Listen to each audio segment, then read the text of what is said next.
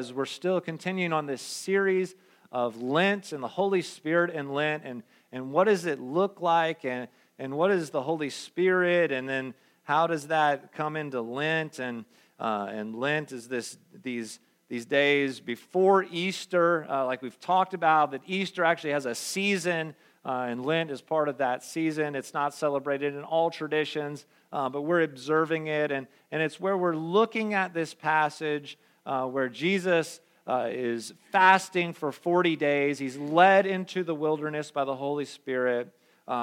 He's tempted by Satan, and he comes out of the wilderness full of the Holy Spirit. And so when we talk about Lent, we talk about maybe sometimes people will give stuff up for Lent. Maybe, like a bad attitude. Or maybe like Jaden, who said she was going to be nice to me for Lent. I don't think really, Scott, there's some theological stuff going on there that we need to talk about. But here's the deal. The deal is this.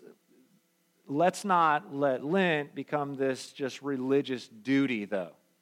All right? Another activity that we check off the box, and then, okay, well, I gave that up. My life wasn't changed at all, but I gave it up. All right? And so, yay for me. All right? And so, before we get started, though, I do want to thank Scott Smith for sharing last week about led by the Spirit into the wilderness. I know that that timing of that message, you guys probably don't know this, but the timing of that message could not have been more on point, honestly. And so I appreciate you, man, really do. And so I want to tell you guys a story this morning. There were two hikers that ventured on the same path, and this path was about 60 miles long. The hike was going to be about 60 miles long. It was going to take about roughly a week, and they carried everything that they needed. They carried it on their backs, in their backpacks, that were designed for hiking. And here's what the first hiker did. The first hiker focused on goals. They focused on finishing, achieving checkpoints at certain times. They were concerned about keeping a steady pace. They were continually looking down at their watch to see what pace they're keeping, where they're at. And of course, they had to let everyone know via Twitter and Instagram and Snapchat what was going on in the hike. All right? And so the second hiker was not really concerned. The first hiker finished actually a whole day early, but the second hiker wasn't focused necessarily on finishing. Of course, they wanted to finish, but that wasn't their goal. They didn't really worry about achieving checkpoints by certain times. They didn't worry really about their pace, and they weren't obsessively posting to social media. What they decided to do was actually take in the hike. And so here's what they did. They looked around and they experienced the scenery. They stopped to rest. They also observed what was going on around them. They listened for sounds of birds and water running. And so the thing here that I see in these hikers is that both of the hikers took the hike and finished the hike, but that only one truly experienced the hike. And so I want to talk about that today. If you'll pray with me, though, before we get started. God, we want to know you more. So may we live a life more abundantly as we learn that true life is found in you. May we be found and formed by you, God. May we be empowered by your Holy Spirit, and may we receive the hope that is found in you, Christ. Amen. And so we continue this thing called Lent, and we're reflecting. If you guys don't know, we're in a passage in Luke chapter 4, verses 1 through 15. But today we're going to focus on a verse, on two little passages here. And we see that Jesus is led in. He's tempted by Satan while he's fasting, and he overcomes temptation. But I want to remind you of a couple things, that the wilderness is uncultivated, uninhabitable, and inhospitable. Remember, this is what Jesus is going into. This is what he is embracing.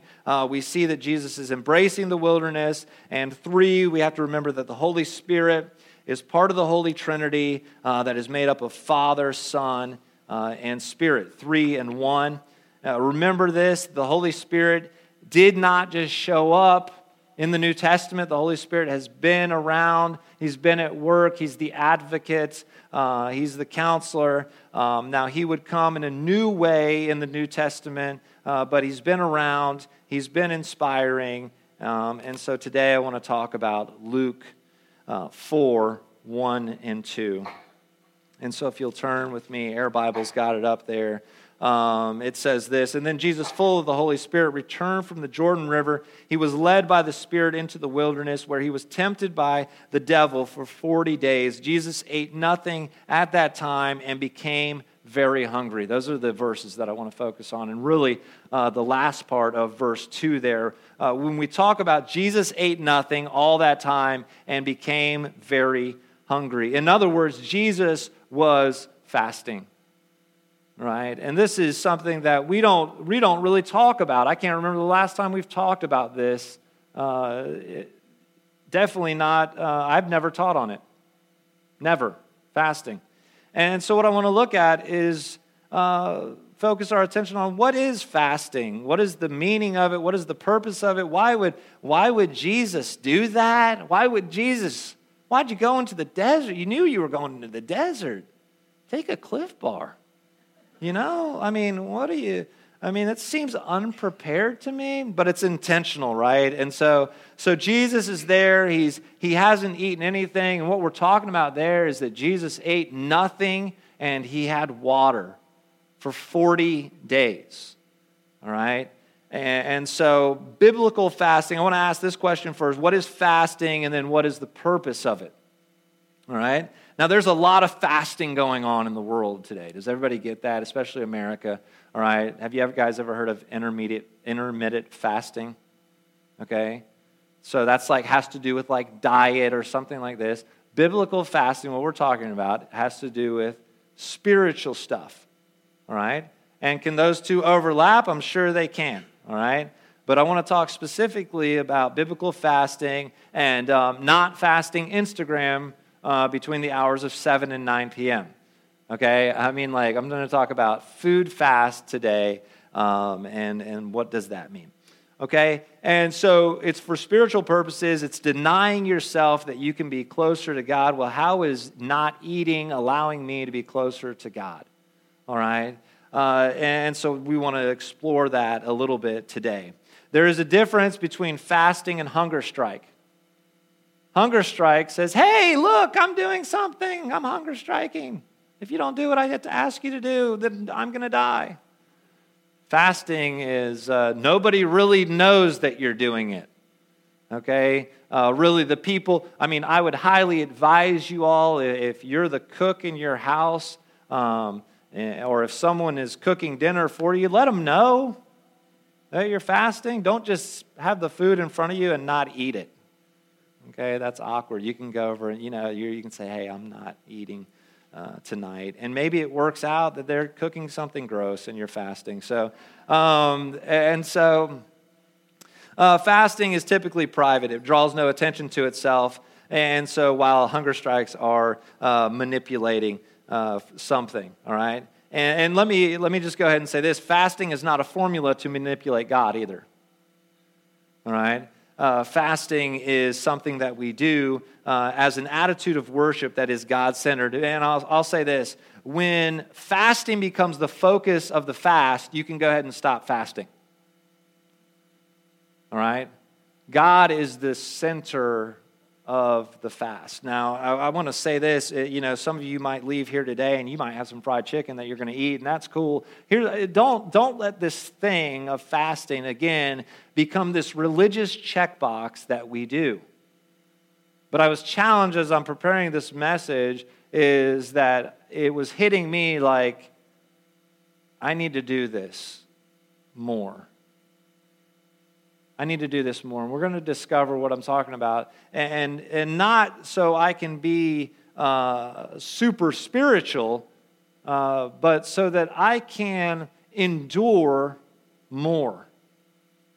I think we live in a society, we live in a society where we have become, how do you say it?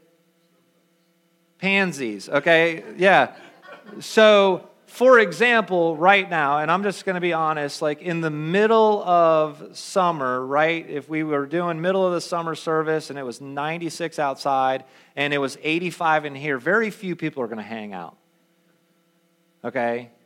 It's just not going to happen. We're conditioned. And so part of fasting is saying, you know what, I'm going to deny what I want, and that can be food. If you're married, that can actually be like sex. If there's other things, yeah, Scott, why the look? Okay, but no, seriously, and it's this stuff that you're learning how to go without, so that you can draw closer to God. And the fast doesn't just say, I have stuff to do, I'm not going to eat. It's, I have business to do because actually, instead of eating physically, I want to feast spiritually. And so we take that time and we use that and then we commune with God. And so Jesus' point in fasting here was very intentional, right? That Jesus is laying aside the things that were naturally necessary so that he could overcome supernaturally by the power of the Holy Spirit. I'm going to say that again. Jesus laid aside the things that were naturally necessary so that he could overcome supernaturally by the power of the Holy Spirit. All right? And we're going to get into next week those replies and that conversation that happened between the devil and Jesus. We're going to get into those specific temptations next week. But today I just really wanted to focus on fasting. And we see here that it's mentioned in passing. Jesus ate nothing at all the whole time. I mean, he became very hungry. And then the story continues. It's not the central part of the story, but it's an important part of the story. And so we might come to the next question that will give us relief. Is this, fasting was just for Jesus, right? Right? Well, you could say that, but then you'd have to turn to Matthew 6, 16 and 18. And Jesus says this, and when you fast, don't make it obvious as the hypocrites do, for they try to look miserable and disheveled so people will admire them for their fasting. I tell you the truth, that is the only reward they will ever get. But when you fast, comb your hair and wash your face, then no one will notice that you're fasting except your Father who knows what you do in private, and your Father sees everything, and he will reward you. And so here's what the language there that Jesus is using. He doesn't say, you must fast. It doesn't read that. He says, when you must fast. He doesn't say that. He also doesn't say, if you fast. He says, when you fast. And so I believe that, again, we're not checking off a religious duty here, but we're saying, Jesus is saying, when you fast. And so we have to read that and say, okay, what does it mean for me to fast? And so the indication is this, that if you're following Jesus, and I understand, please, I know that there are people in this room who have diabetes, who have heart problems. Okay, fasting would not be good for you. All right, you're going to die. All right, I'm not telling you that. What I'm telling you is that I believe there is something in fasting. And I love what Richard Foster says. He says this will hit you like a sock full of pennies. if it hits you anything like it hit me. Why has the giving of money, for example, been unquestionably recognized as an element in Christian devotion and fasting so disputed? Certainly, we have as much, if not more, evidence in the Bible for fasting as we have for giving. Perhaps in our affluent society, fasting involves a far larger sacrifice than the giving of money. See, we fall into the rumor, the myth of 3 meals a day and snacks in between, right? Or maybe you're a 5-meal person with snacks in between. I don't know. Okay, but we, in this affluent society where we go out for lunch and we spend a half an hour deciding where we're going to go. It's hard, right? It's hard when the dollar menu still exists, right? Like you have it right there in your car thing. You have 4 quarters. You feel like a teenager again when you're scraping your change, but you can pay for a whole meal. 4 for $4. Why, Wendy's? Why are you doing this to us, okay? And so it's so easy, right, to maybe even give money, but it's so hard to fast. I'm not even going to ask, raise your hand if you're fast. Okay, I don't know. I don't care. It's this. What I'm putting out there today is this. Is it something that we've even considered? I mean, this is right in the middle of the Sermon on the Mount. Jesus talking about, he's going to bookend it with teaching about giving to the needy. Then he's going to talk about prayer and fasting, and then he teaches about money and possessions. It's right in the mix. And yet we oftentimes just overlook it. Got a text. I send my sermon every week to a person that used to go to this church. And so she gave me feedback, and she said, I've never even thought about this. When I was a teenager, when I didn't even have money to give, I never even thought about fasting. Like, that wasn't even on my radar. And so I was like, yeah, mine either. I haven't texted her back yet, but I'm like, yeah, mine either. If I was going to be up here and tell you guys that I fast at least, 52 times a year, I would be a liar. But it is something that I've now looked at and said, man, what is this thing that we might look into more? And so what should you do? That might be your next question. Okay, well, if Jesus he's not commanding us to fast, that we don't have to have this expectation over us that, okay, I'm not a good Christian if I'm not fasting. That's not what I'm saying. Have we considered it? And then you might ask this question, like most people do, because thinking is hard. Well, Andy, what should I do? You should be led by the Spirit. That's what you should do. Thinking is tough, guys, isn't it? Most people hate it. But I believe that, if we were hanging around Jesus, he would be challenging us all the time to think and check where we're at.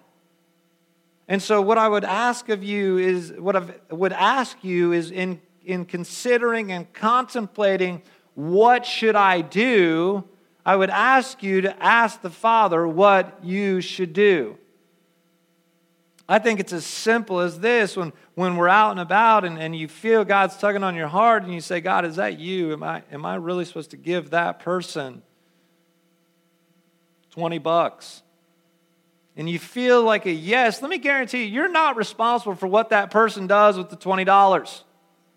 You're responsible to do what the Father's called you to do. Just like giving on a Sunday morning, you're not responsible, you're responsible to give, and you say, God, what should I give? And I think it's the same attitude that we have with fasting. God, not if, it's when I fast, God, what should it look like? Is it a meal? Now listen, some of you don't try to be heroes when you leave here today. 40 days I'm going in the wilderness, okay? It's not going to go well. Do this. Maybe do a meal. Maybe do a meal. Start off. Just walk before you run. All right, but what was Jesus' intention in fasting? I believe this, that he intentionally did without so that he could be filled with the Spirit. He intentionally did without, I believe, so he could endure what was coming his way. Do we understand the more that we can do without, the more that we can take, the more that we work on patience, the more patience we get? Do we understand the things in life that bug us right now? The more that we can do without, the more that we can endure. All right? And I'm not calling anybody out. You know, if a room that's 78 degrees bothers you and you just can't be there, okay? Fast. Okay? You know, if God is stirring in you, I just say, just take a meal, put it to the side. God, I'm going to deny myself this because I want to spend time with you. And guys, it's not a sticker system where God's, oh, good, wow, okay. And in Celebration of Discipline, it says this person started off fasting once a week, 24 hours a week, okay? So a full fast, just water. And in their journaling, what happened was, I'm surprised at how easy this is. This is at the front side of their journal. This is so easy. I can't believe I can go 24 hours without food. And what they did is, as they went on, it became even more difficult for them to do it. Because like when you first start exercising and you first get the gym membership, oh man, yeah, I'm here every day. And then that third week into the membership, or maybe that third month into the membership, where you're like, why am I getting up this early? What is the benefit here? And so I just want to encourage you, as we walk through this Lent season, I just want to encourage you, what is it? And I want you to ask God. I don't want us to all hey, Lakeland Vineyard, we're doing Wednesdays, no food, okay? If you eat on Wednesdays, don't come next Sunday, okay? I'm not saying that at all. I'm asking, what is God maybe pulling on your heart? And hey, I would say this, if you're doing intermittent fasting and that dieting thing, dude, change it into hey, I'm going to spiritually focus this thing. And so the benefits of fasting, I think, are just immense. And this message really has challenged me, honestly. Because I'm like, okay, God, what is it that you're calling us to do? What is it that you're calling me to do? And so I just encourage you, ask God what it is that we would do. If you'd stand with me, I'm going to pray this prayer again. Because I just want us to remember that God is the one that's in control. And as we leave here today, I want to pray this over all of us. Christ before me to lead me. Christ behind me to encourage me. Christ beside me to keep me. Christ above me to keep me grounded. Christ below me to give me strength. Christ within me to transform me. Father, we just thank you that you love us right where we're at. We thank you that we don't have to earn a fasting merit badge, but that we thank you that you challenge us to do things that maybe we haven't thought about. And as we draw nearer to you, God, I pray that it would never be something that is giving up something just for giving up's sake, but it is something where we're giving up so that we can draw closer to you, that we can deny ourselves, that we could know you more. So, Father, I just pray that you would move in our lives. Open our eyes to the reality that we are the church. We are the church when we leave this building. Your desire is to do a deep work in us and that you love us where we are, God, and you want to see us come closer to you. And so, Father, I pray that that would be our hearts. I pray that would be our hearts for other people, that people that are far from you would come to know you. God, I pray that when we do fast, God, I pray that we would think of those people that are far from you and we would pray for them. We would lift them up, God, that they would know you. I pray that our lives would reflect you, and I pray, God, that you would begin to do a deep work in each one of us.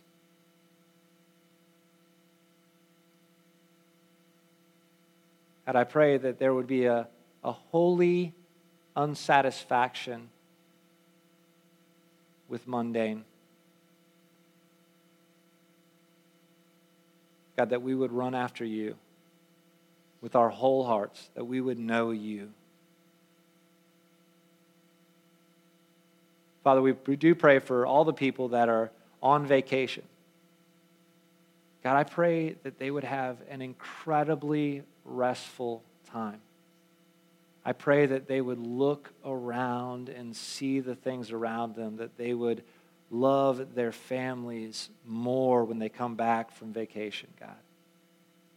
I pray that they would have opportunities to be used wherever they are. Father God, and I pray for rest. I pray for relaxation. I pray that you would just move in their lives. And for the rest of us that are stuck here, God, just open our eyes to see what you're doing. In Jesus' name, amen.